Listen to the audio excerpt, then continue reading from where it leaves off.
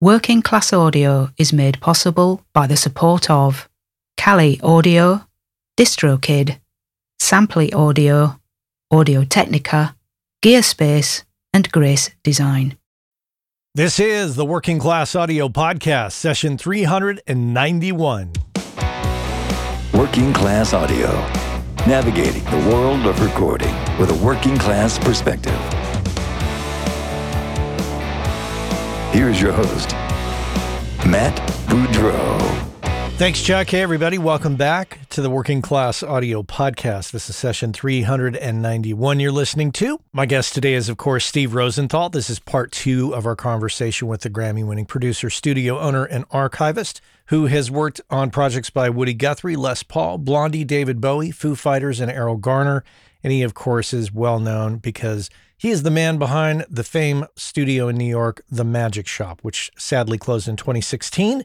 But he has new things ahead, which we will talk about here in part two.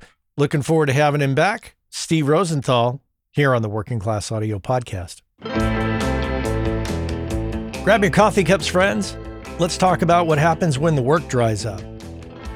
So you've been working through various projects and work has been coming in steadily for a while, and you kind of feel a sense of contentment because you feel secure in the work that you're doing.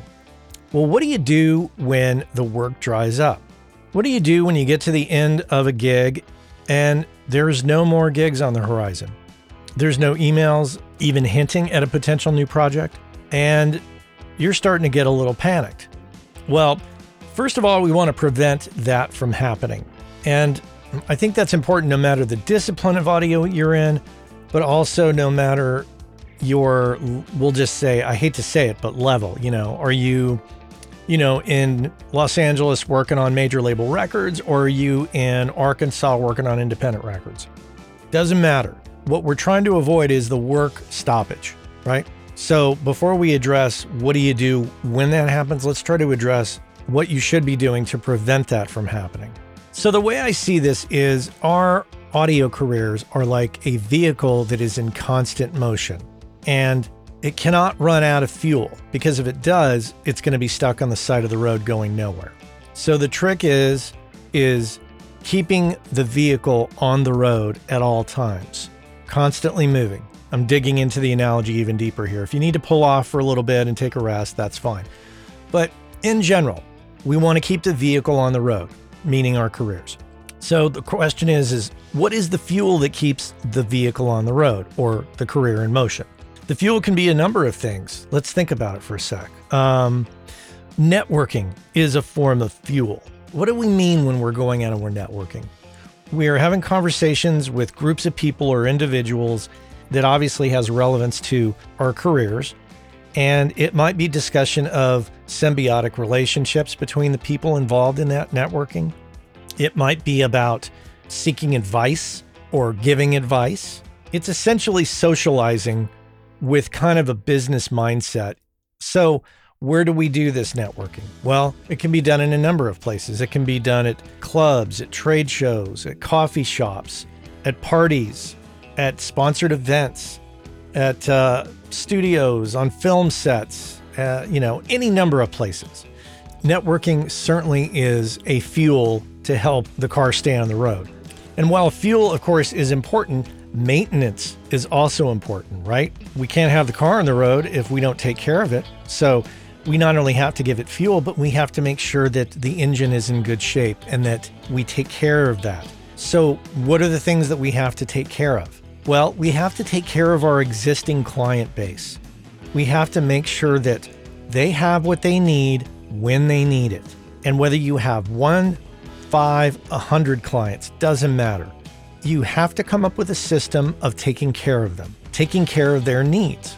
Self-promotion is another aspect of this, and I guess that would fall under the fuel category because it helps fuel awareness. So as far as it applies to the analogy, and the car, I don't know, maybe it's driving the car through different neighborhoods, letting people know, hey, I have a car, or I have a career, right? I do this. And those neighborhoods in our 21st century sense, of course, are social media, which comes to mind naturally. I don't know very many people that advertise in magazines as audio people. I mean, I think that there's a few people that have advertised for numerous years in tape op. I've never really seen the value in advertising or paying for advertising per se. I think being nimble with social media is pretty important.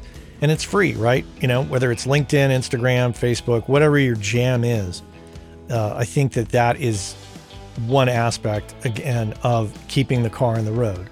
The other aspect of this is driving well, or as it pertains to audio directly, doing good work, right? Making sure that the work you do stands up and people are proud of the projects that you are involved in because of the quality. The other aspect of this is constantly being on the lookout for new work. Or in the case of our analogy, exploring new roads, exploring territory you've never explored. In essence, it just means finding new clients to work with. And however that pertains to whatever audio discipline you're in, whatever the method is you think you need to seek work, you need to be doing that. You need to be exploring, constantly checking in with people. If you're an archivist, you know, maybe you need to be calling people up and saying, hey, I heard you have a basement full of tapes. How can I be of assistance? Or if you're looking for a new band to work with, you know they're coming to town, reach out proactively and try to meet with them after the show to discuss potential for their new record or when they were thinking about recording, what are their thoughts about it, et cetera, et cetera. However you do it, it's all about just exploration. And you're not always going to get yeses. You're going to be turned down a million times. Oh, we already got a person. We're already working with so-and-so. Okay, that's fine. That's going to happen. But you got to keep going. You got to keep looking for new clients. Because, let's bring it back to how this all started. How do we prevent the work from drying up? Well, once again, we got to keep the car on the road. And whatever we need to do to keep the car on the road, whether it's fuel, driving well, maintenance, exploring new areas, those are the things that you got to be doing. Because if you just stop and keep driving and let the car run out of gas and fall asleep at the wheel, whatever, you're going to be stuck on the side of the road with no work. Okay, now what do we do if we run out of work, period? It's just dried up. Well, maybe that's the time to consider my other favorite topic, diversification. So that if work does dry up in one area, you have other income streams that are gonna help you get that car back on the road a lot quicker. And if you don't, well, then you're gonna have to do all the things that we said. You're gonna have to fill the car up with gas. You're gonna have to do some maintenance, and you're gonna have to start doing all these things from scratch. At the end of the day, you cannot expect that just because you own audio gear, people are going to show up at your door. It's not a magic beacon. It doesn't just, advertise for you, hey, audio is happening here. Come on over here. That is up to you. You have to get out there and bust your ass to make sure that people know that you are available, and you need to proactively reach out. It's not just a one-way thing. It's a two-way thing. Make yourself available, but also try to get out there and seek conversations with those who you want to work with. Because look, at the end of the day, it's all about communication with other human beings. So that's it. Keep the car on the road. Remember everything I said here. Don't fall asleep at the wheel and just think, oh, the work's going to continue to come in. Nobody's going to fill up your car and maintain it for you. That's up to you. Appreciate you tolerating my car analogy here, but I think it's very representational of what it is that we're all trying to do here. Trying to keep the vehicle on the road, moving forward, and going places. That's my rant. Thanks for listening. Most of you already know about Grace Design and have known about them for years. They've been around since 1994. It was started by the two brothers, Michael and Eben Grace, who still run the company to this day. And you already know that they make incredible sounding products for us all. What you might not know, if you don't know them, is that Michael and Eben are two of the nicest people on the planet. Easily approachable, very knowledgeable. You might have met them at a trade show and experienced this. Without a doubt, it's one of my favorite companies out there in the world of pro audio. You might have heard me a few times talking about the Grace 908 Atmos controller. I think the most elegant solution, if you're going to be doing Atmos, that is the best solution out there as far as I'm concerned, hands down. And prior to that, I was using the Stereo 905 controller for many years. Not only that, but most recently I have used their 108 mic pre's to do the Room 219 combo jazz record that you might have heard me talk about. The point is that they check all the boxes for me. They're incredibly nice people. They make incredibly great products. They're located here in the United States in Lyons, Colorado, and employ a number of people.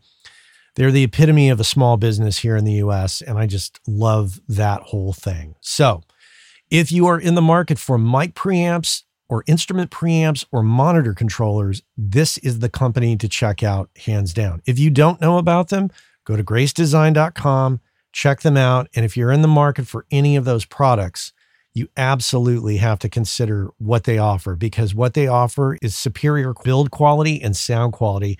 And those of you who bought their products in the 90s that are still using them, you know exactly what I'm talking about. So check them out, gracedesign.com. I know the business of audio is a frustrating one sometimes. The audio part's pretty fun, but it's the business of it and the career part of it that's a little challenging to many of us. I can completely empathize with that. And if you thought to yourself, God, I wish I could talk to somebody about this, you can do that. You could talk with me about it. As a matter of fact, you can book me for a coaching and consulting call over Zoom very simply. Just head on over to workingclassaudio.com. If you click on the menu button at the top of the menu, there is a link that says Coaching and Consulting with Matt.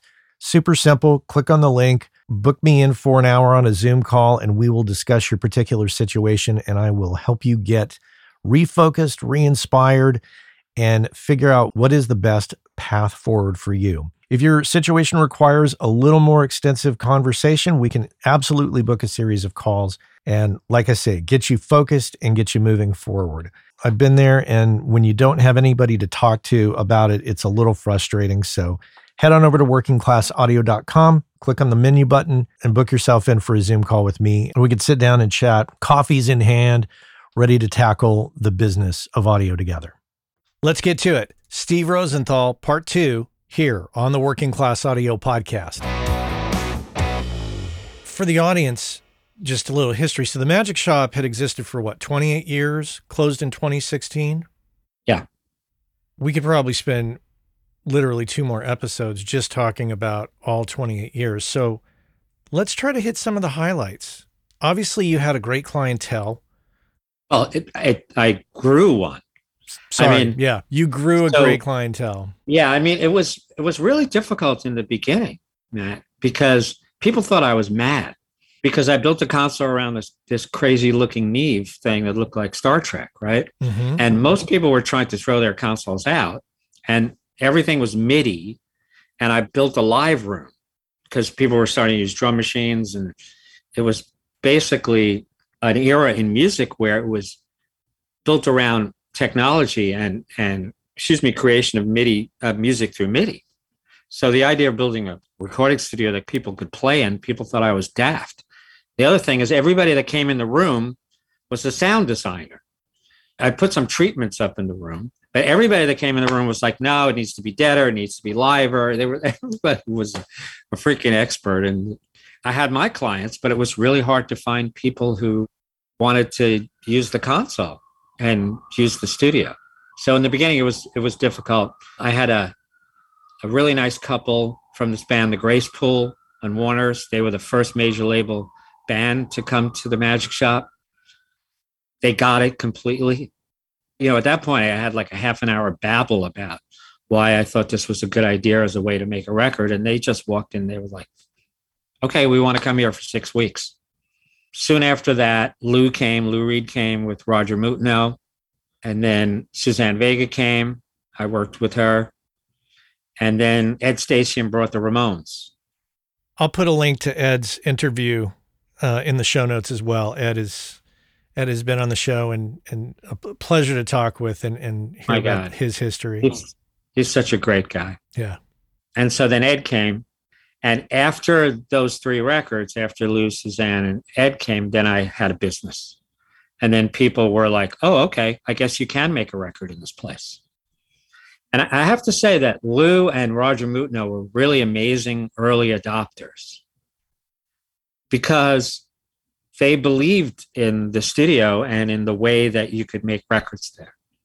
Obviously, Lou could have gone anywhere at that point, right, to make a record. Can you give the audience a little perspective here? Because, you're saying they could make a record here based on the methods that you were prescribing. Give us perspective on how people were making records at that moment. So in the late 80s and, the world before Nirvana, right, is the music business was boy bands and squeaky girl groups. And it was really music. A lot of the music was made with drum machines and sequencers. And the only thing that people would do was sing. They would sing. But there wasn't a lot of played records that were very popular. And so I built, actually, I don't think there's any video of it or anything because, it's before cell phones, but I built a production desk in the big control room. And on the sides, there were these two wings that came up out of the table, and they came up like a Bond movie, and they were stuffed with synthesizers. And I had tons of great MIDI gear, and I was really good at it because I had to make a living as an engineer. So I had to learn how to do it all. And I had lots of MIDI gear. So if people wanted to do that, and I bought, I think I bought an SE30, what was an early software before Pro Tools? Well, Cubase in its early form. Yeah, I think it was even earlier than that. Sorry. Is it Notator? Nah, that was too sophisticated. There's something really early and crude. And I bought an SE30. And it cost me $3,600. A Mac SE30. Yeah, Mac SE30. It cost me $3,600. I'll never forget that. And so, I did a lot of records that way. But clearly my heart was into this idea of having people go into the room and play music. And it just, and I don't know, luck or whatever it is. I mean, after Dave and Nirvana made that record was completely different because they made a record playing music on a vintage Neve console in a live room. Yeah. So this sort of weird idea that I had became ridiculously timely. And so all the major labels who were had been looking at me like, why the fuck would I want to come to this place? Then all of a sudden they were running out to try to sign rock bands and bands with, flannel shirts who played loud drums in a live room. Listen, just one more thing. I told Dave this, right? Right. And because my business would not have really made it, I don't think, if not for what happened in his life. It really had and I obviously didn't meet him until 2012 or whatever it was, but what happened in his life. Was that for the Sonic Highways thing? Yeah, I met him when he wanted to do Sonic Highways, but he what happened in his life had a profound effect on my life already. And that's why, and that opened up a 6-8 year period. I don't even know how long it was, where the place was just a blast and just really, really busy. And an amazing staff. So I've been so lucky to have I don't have anymore, had an amazing staff of engineers and Juan Garcia and Reto, who was early, and Tom and Kabir, Herman and Chris Shurtleff, and, just so many amazing, and Jessica and Warren. I know I'm putting a big gap in years. It's a long time. Oh, it's a huge chunk of time though. And quite a run for a studio. I mean, 28 years. Yeah. That's fantastic. Yeah. Well, I mean, so much of it is because of the staff. It's like the staff was amazing and they worked so hard and they believed in the vision of the place and they cared about it. And I had two techs, Matt Wells and Nat Priest, who were in the basement for many, many years, who helped keep the place going. You know, they're both brilliant techs. They're still around working. A lot of it's the staff. I had really great managers over the years. Mm-hmm. Liz Montgomery. People who came to work and cared about it. During this really busy period, Ed Douglas was there and Joe Warder was there. Two really, really great engineers. Joe Warder's still an engineer now. Ed's a famous movie critic, actually. But yeah, I think so much of it is the staff. And when I fucked up and hired the wrong people, it was much, much, much more difficult. So, well, I mean, my conversations with Jessica and Rado pointed me to the fact that, well, you say it's the staff. In the end of the day, it's you that it starts with, and you. If you think about it, you really impacted the lives of a lot of people in a positive way. Oh, that's good. Which is, something to be definitely something to be proud of. But what was your style of working with people? So I was not like an intrusive owner. So I was much more like the laid back dude. In the early days, I would really not go in and bother people while they were working. There are a number of studio owners who like to go in and, get in the face of the clients and whatever. And I was very, very low key. I mean, when Rick Rubin was there, he thought I was the intern. I came into the control room and he asked me to get him some coffee. And I said, okay, I'll get you some coffee. And then I think Dave Sardi told him, oh, that's Steve. He's the owner of the studio. And then Rick was like, oh, I'm really sorry, dude. I was like, it's fine. I don't really give a shit. That doesn't matter to me. I like my interns. So I was not really like a sort of in your face studio owner, right? I was much more like, I have an amazing staff. I trust them to take care of the clients. If something goes wrong, they can come downstairs and we can sort of sort it out. We can figure out what's wrong. There's always stuff going wrong, especially in a studio based on a console that was 20, 30 years old, right? There's always shit going wrong. So we would have to figure stuff out. But, I tried to tell them, don't panic. We'll figure it out. Try to keep a low key atmosphere and let people feel free to create, because otherwise the record's going to suck, right?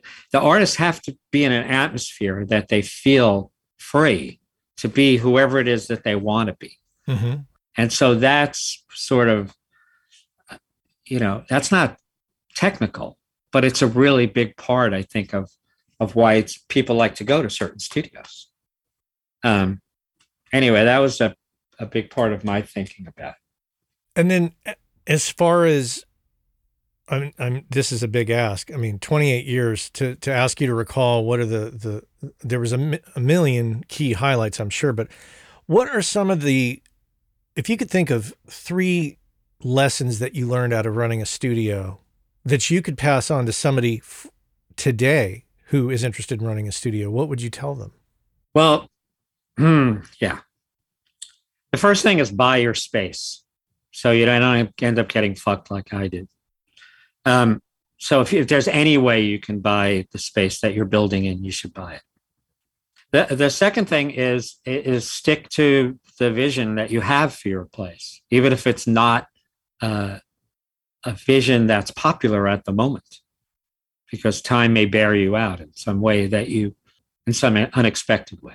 And 3 is surround yourself with people who care about their jobs and who are invested in the work that they're doing and invested creatively.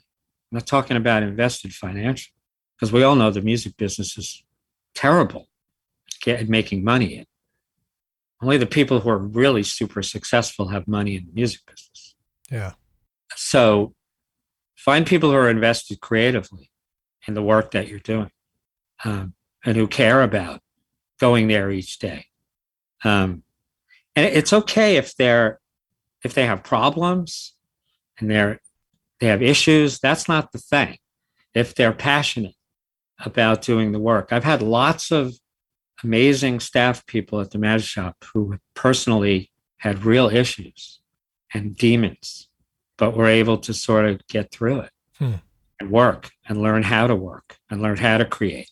So those are the three things that I think about. Is that helpful, or was that babble? No, that's fantastic. I mean, I think that piece of advice of own the building. Yeah. That's unobtainable to some, but and they discount it right off the bat, and they just go for the easy, well, let's just rent the place. Right. And that's, as you know, regardless of longevity, eventually it will come to bite you. Yeah, I mean, I think that's one of the main lessons of my life and owning the studio. It's a hard lesson. And if people want to learn more about the studio, obviously they could watch Sonic Highways, because, you know, Dave did an amazing job of profiling the studio. Yeah, I'll put a link to the show notes I'll find which episode it was on. Yeah, and I mean, he that. did a fabulous job. He's a really great person, and yeah, I kept telling him, "You sure you don't want to do Electric Lady?" And he was like, "Fuck no." I was like, "Okay." So the rent going up obviously is what put the nail in the coffin.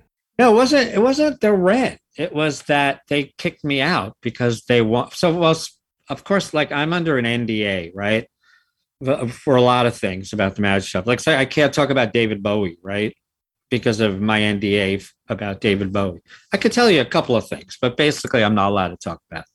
And I'm under an NDA about the dissolution of the Magic Shop. So I can't tell you really what happened, but it was not really about the increase in the rent. It was really about being kicked out and all the things that I did to try to stay. And not only me, all the things that Dave did as well to try to help me stay. Yeah, it's, I don't know about these NDAs. Well, that was a tough time to see the end of that. But I want to ask you about another potentially tough time. How did 9/11 affect the studio? Yeah, 9/11 was really devastating, both for the studio and for the living room, which was the club that we had, and because we were below Houston. The Magic Shop was really only about, I don't know, 16 blocks or so from where the towers were. So it was really difficult. And someone who was in my building was in one of the towers. You know, this is, it's a very complicated thing to talk about, but it was my staff that really pointed the way forward. When we could all go back down there, because I forgot how many weeks it was before they would let me in. And then eventually the only way I could get below Houston Street was if I had my lease. I had to show my lease and my license and so a Con Ed bill or something. I forgot what it was. So it was really hard. And I came, and at some point we all got together in the studio, and I asked my staff if they thought we should go on. Because it became really clear that people were not going to come to New York City. And I had a big foundational part of the business was clients from California, London, Japan, Florida, wherever, right? And it became very clear that wasn't going to happen anymore, or for the next couple of years. So I asked my staff what they thought, and they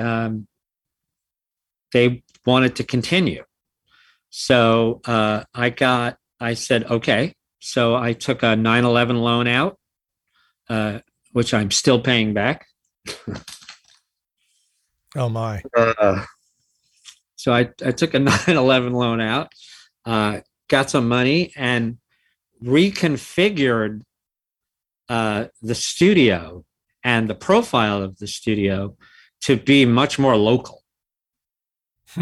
And for the next couple of years, almost all of the sessions it took a bunch of months for anybody to come to the studio. I forgot how long it was.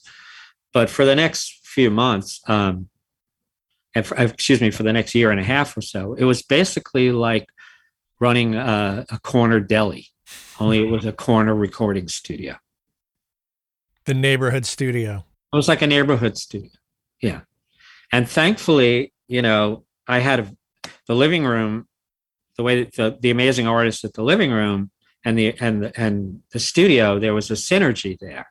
And so lots of the artists who played at the club would want to come to the studio. So it took a real long time for a major label band to come.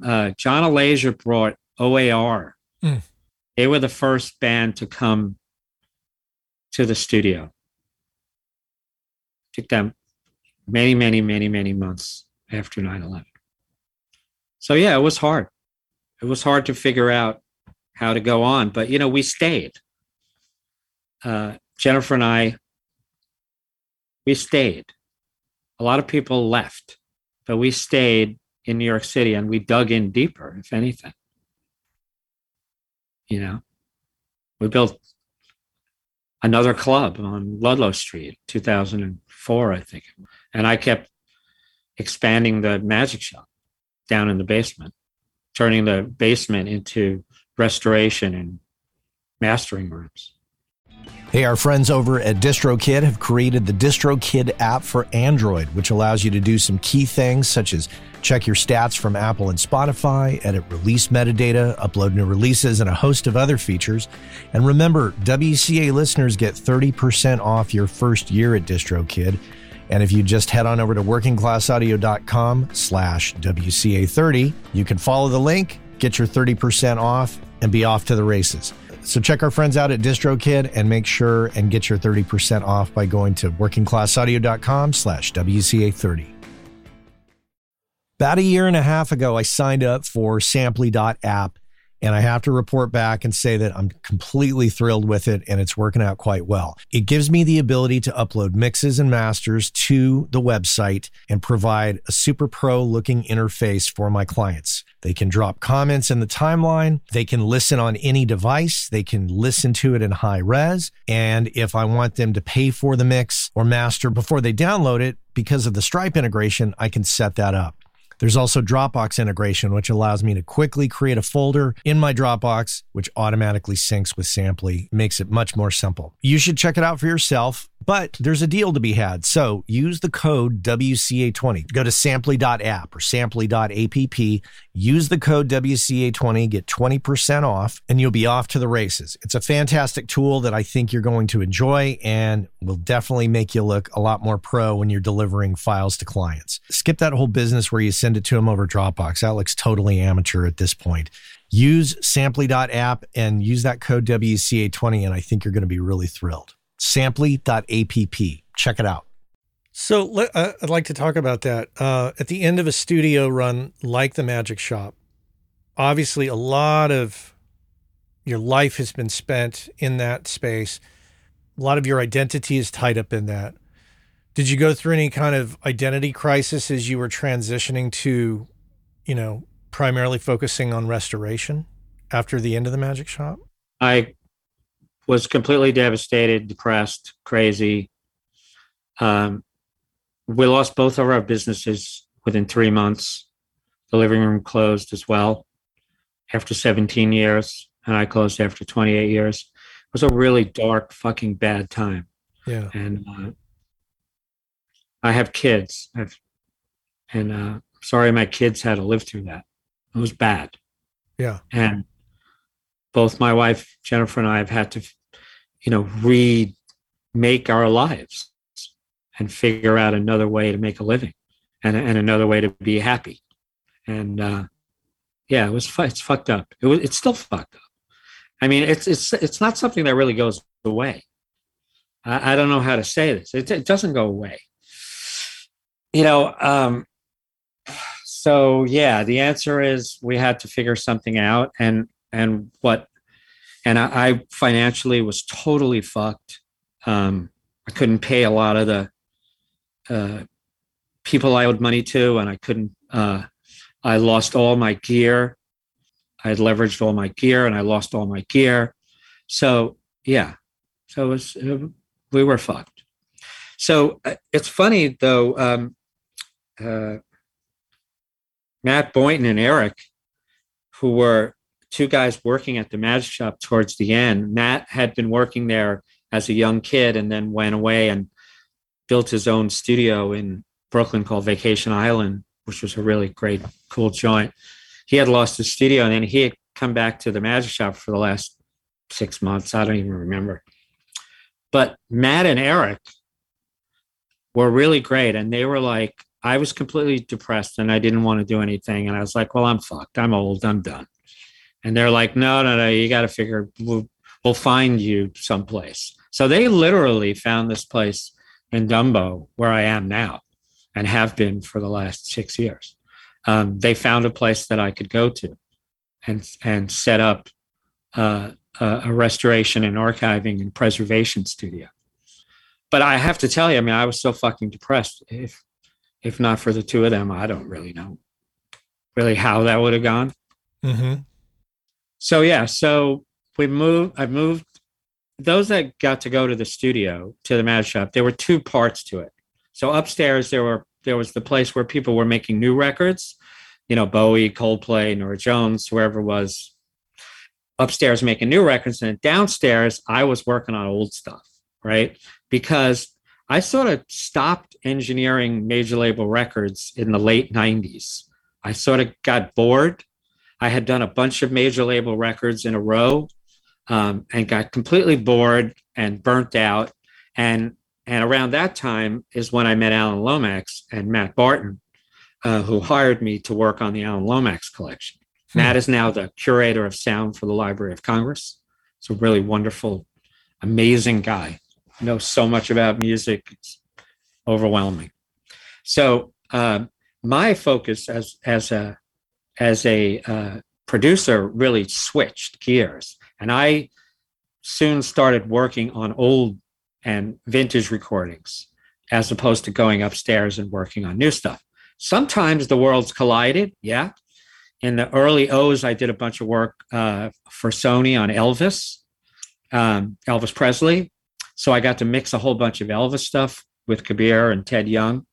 Ted Young, sorry, I didn't mention Ted, another really great magic shop engineer who's out now making great records. We did a whole bunch of Elvis together, you know, with the original 16-track 2 inches, and we would mix them upstairs. And so sometimes the worlds collided and I would get to go upstairs and work on some vintage mixing.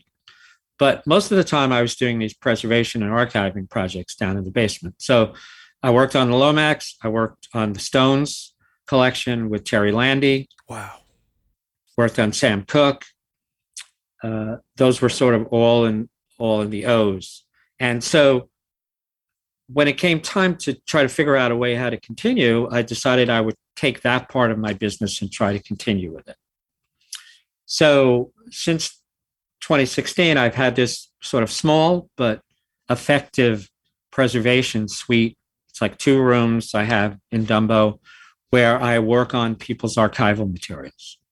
And I'm happy to say that I've been able to work on a bunch of cool stuff. Right now, I'm working on the Matador Records archive with a new young engineer Shane, who has been working with me now for about 1.5 years. He comes from the University of Hartford, and he's really great. He's obviously going to have a great career. Alex Sloan was another engineer who helped me deal with the transition between the two places. So yeah, so I've been working on some fun stuff. I've been working on the Les Paul Foundation stuff. I've been working with Blondie now the last 6 years. Blondie made their last record upstairs at the Magic Shop. They made Pollinator upstairs. And one day, Chris came downstairs. I was in the basement working on, I think, a Dave Van Ronk project. And he came downstairs and he literally said, "What the fuck is this?" I said, "I'm working on Dave Van Ronk." He said, "Why the fuck are you doing that?" And I said, "Well, that's kind of what I do. You know, I work on archival material." And he said, "I have a bunch of tapes in my barn up in Woodstock. You want to come and look?" So suffice to say, Jessica was involved in that. And we've been putting out some music, and we're going to be putting out some more music from the Blondie archive. Hold on, I'll show you what just came out on this record store day. So this is something that I produced with Ken Shipley from Numero and Tommy Manzi, who's the band's manager. Wow. So this is an EP of Sunday Girl, and it has a newly mastered version of Sunday Girl, which Michael Graves did, the French version, and then the demo, which we found in the archive, and an unreleased live version of Sunday Girl. That's fantastic. So this just came out. When was Record Store Day? A couple of weeks ago. Yeah. So that's kind of what the kind of work that I've been focusing on is helping people to organize their collections. Laurie Anderson hired me to work on her archive, which is astonishing, as you might imagine. And then she hired me to work on Lou Reed's archive, which is now at the New York Public Library.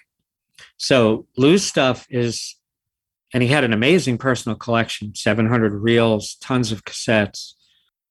And Lou's collection is listenable. You can go to the library and hear it if you want. I was really happy to work on that because I in the 90s, I did a record with Lou. I engineered a record with Lou at the Magic Shop. So it was kind of coming full circle. So I was really happy to do that. Do you feel like you've reinvented yourself? Well, I had no choice. I have kids. So I can't sit around, and think about 1988. I really need to figure out how I'm going to, go forward. I got 3 kids. I got one in college, one going to go to college next year, and one to go to college in another couple of years.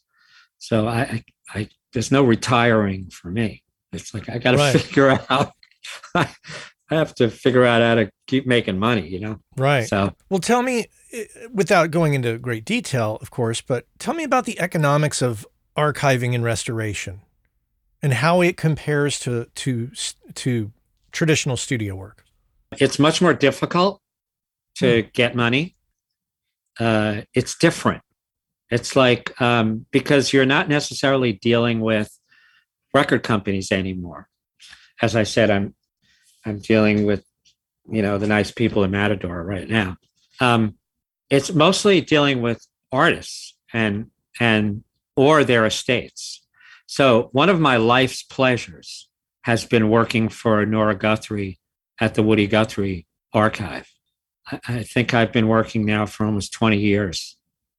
And it's really been one of my life's pleasures.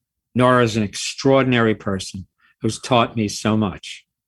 And I learned so much from her about how to treat archival material properly and how to treat legacy artists properly. So it's a different process. It's not equitable in the same way. You know what I mean? Right. It doesn't scale the same way as selling a week or a day or a month of studio time. Because you're kind of limited if it's just you to just, because you've got to concentrate on one project at a time, right? Well, Shane and I have been dividing up. Because of COVID, we've been doing shifts. He's amazing. He gets there really super early. And I'm a total old rock dude, and I like to get up late. So we do have this time where we overlap, but there are 2 separate rooms filled with different gear. So he's able to work, like one room is about digital preservation, because we've been doing a whole group of digital assets. And then the other room is a place to do the analog assets, right? So I can be in one room working on the analog stuff, and he can be in the other room preserving the digital content. And are you mostly dealing in, I know that if you're dealing with old stuff, you're dealing with old formats and generally mono stuff, but in the modern stuff that you deal with, are you dealing mostly with stereo mixes, or are there multi-tracks involved? No, it's mostly multis. It's mostly 2-inch, 1-inch 16-track, 2-inch 24-track, 1-inch 8-track. I just finished about 6 months ago a really large project for Sony, which was all 1-inch 8-track. I have an ATR 104. It's one that's, I had to sell mine from the Magic Shop when I closed, but one of the first things I got after 6 months in Brooklyn was another ATR. And then John French hooked me up with some amazing heads. And so I got an ATR 104 with 3-track head, 4-track head, 1/4-inch head, 1/4-track head. I have to tell you, I use all the stuff.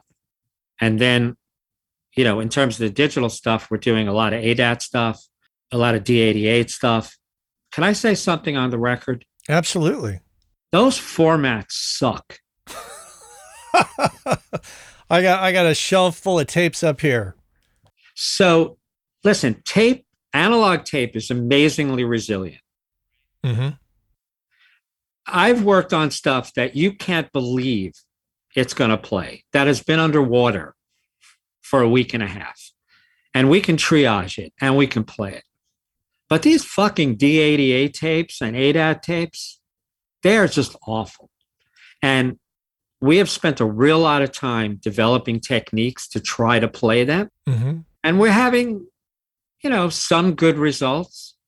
But I would encourage your listeners, if they have any of these things, really, go to eBay, try to find a machine that works and fucking digitize these things because they're just awful. They really are. I did a record with a guy where we recorded, I think it was 16 or 24 tracks worth of stuff, big, full band. And then I left that project while we waited for the next stage to happen. And I came back and he said, oh, by the way, I sent the machines out for alignment and repair. And I had I could feel my body doing strange things because I was like, you did? Oh, that could be a problem. Put the tapes in, nothing read. Yeah, because it's like a video. So it's the round video head, right? Mm-hmm. And so if you start messing with the alignment of that, you're never going to track the D88 tape again.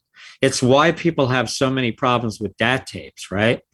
And thanks to a young, smart kid named Peter Oleksic, we have a different way of doing DAT tapes in Mars. That's the name of my new business. It's called Mars, which is the Magic Shop Archiving and Restoration Studios.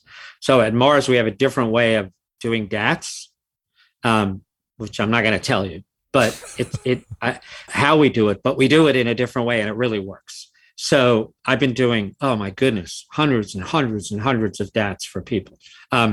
Because DAT tapes have the same problem, right?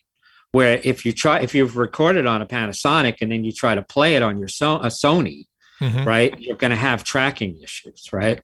So, but these D88 tapes and the ADAT tapes, oh man, I get it. I mean, I get it. I get why we had to do it because it was a low cost alternative, but I really encourage people to preserve them. And what's funny too is that I've been in the position to recall Pro Tools sessions from 10 years ago, 15 years ago, 20 years ago, and they all work every time. Maybe the plugins aren't there, but the audio is there and it's all in the right spot. Right. That's great.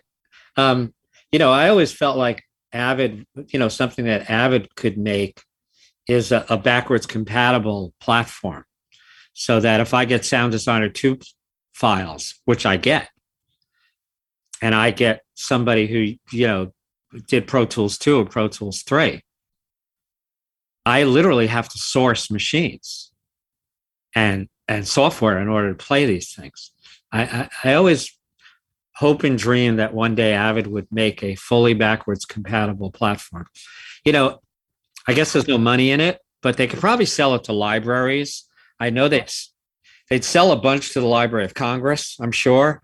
I had this conversation. In fact, I think it was, Rado helps run our organization here, the Bay Area Audio Nerds. And we were all out the other night. And I think we had this conversation where the newest version of Pro Tools can pull up those sessions that have Sound Designer 2 files and flip them over into WAV files. I haven't verified that, but I will. Wow. So this new one that just came out a couple of weeks ago? Well, I think actually the version before that, but Oh, okay. I'll dig into it and I'll find out for you. But yeah, I did some stuff for John Cunaberti and Joe Satriani where I had to, pull up a version of Pro Tools 10 to read the Sound Designer 2 files, save them. Huge pain in the ass. Right. Wow. Thanks for the tip. I appreciate that. I'll definitely look into that. No guarantees that's accurate, but that's what I've heard. I'm so tired of buying those blue Macs, those blue towers. Yes. And with the ultra wide SCSI card and I think I got 6 of them now. I think at least. Oh my God.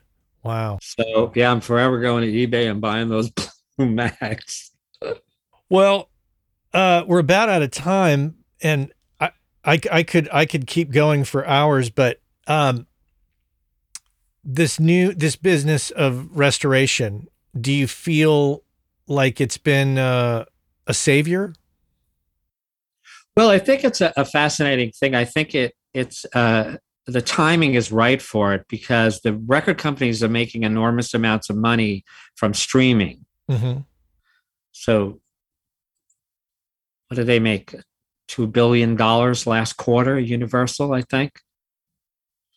Or was it Sony that made 1.999 billion in the quarter? So they're making enormous amounts of money from streaming. And a large part of that is from catalog and legacy material. Oh, yeah. There was a big email kerfuffle about someone posted something of it being like 70% of the money that they're making is from catalog material. And then the next day it went down to 67%. And then the third day it went down to 62%. I don't know what the actual percentage of it is, but there's a large percentage of the money that they're making is from archival and catalog material. That's really why you're seeing them buy all of these assets, right? That's why that's such a hot part of the music industry, right? Is the accumulation and the purchase of artists' archives and publishing rights is because of the amount of money that they're making from streaming.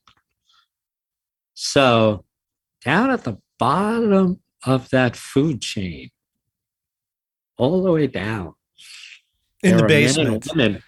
Right. There are men and women who are working on the digitization and the organization of this legacy material. And so if there's any bump in this world, I would think that that's probably what it's from. Interesting. And we were talking about formats a minute ago with the modular digital multi-tracks. The beauty of the ATR machine is that ability to swap heads and get to different tape widths, and setups. So that machine is a great machine for that reason. Yeah, it's amazing. So yeah, I mean, what do I have? So I have a Studer that does 1-inch 8-track and 1-inch 16-track, Studer that does 2-inch 24-track, got the ATR, got a nice 1/4-inch Studer. Yeah, the upkeep is hard, but they're, at this point they're all in good shape. Well, for the listener, I will put a link in the show notes to a number of things, including your website, which is magicshopny.com. Oh, thank you. Appreciate that. And there's an email there. And if anybody wants to ask me any preservation questions, I'm more than happy to answer them. Yeah. Or hire you to do some preservation. That's always a good thing. Well, Steve, I've really enjoyed our conversation. I appreciate you spending a little extra time with me than I'm sure you originally anticipated, but it's great to hear all of this for a number of reasons, but I appreciate your time. Thank you. Yeah, this was fun, and I appreciate you asking me on for a chat. You be well, and hopefully I'll come out and visit you at some point. You could see, I can meet you in person. You could see Rado, you could see Jessica. Yeah, I have good friends from the Bronx, boyhood friends who live in the Bay Area. Come on out. We'll all get together.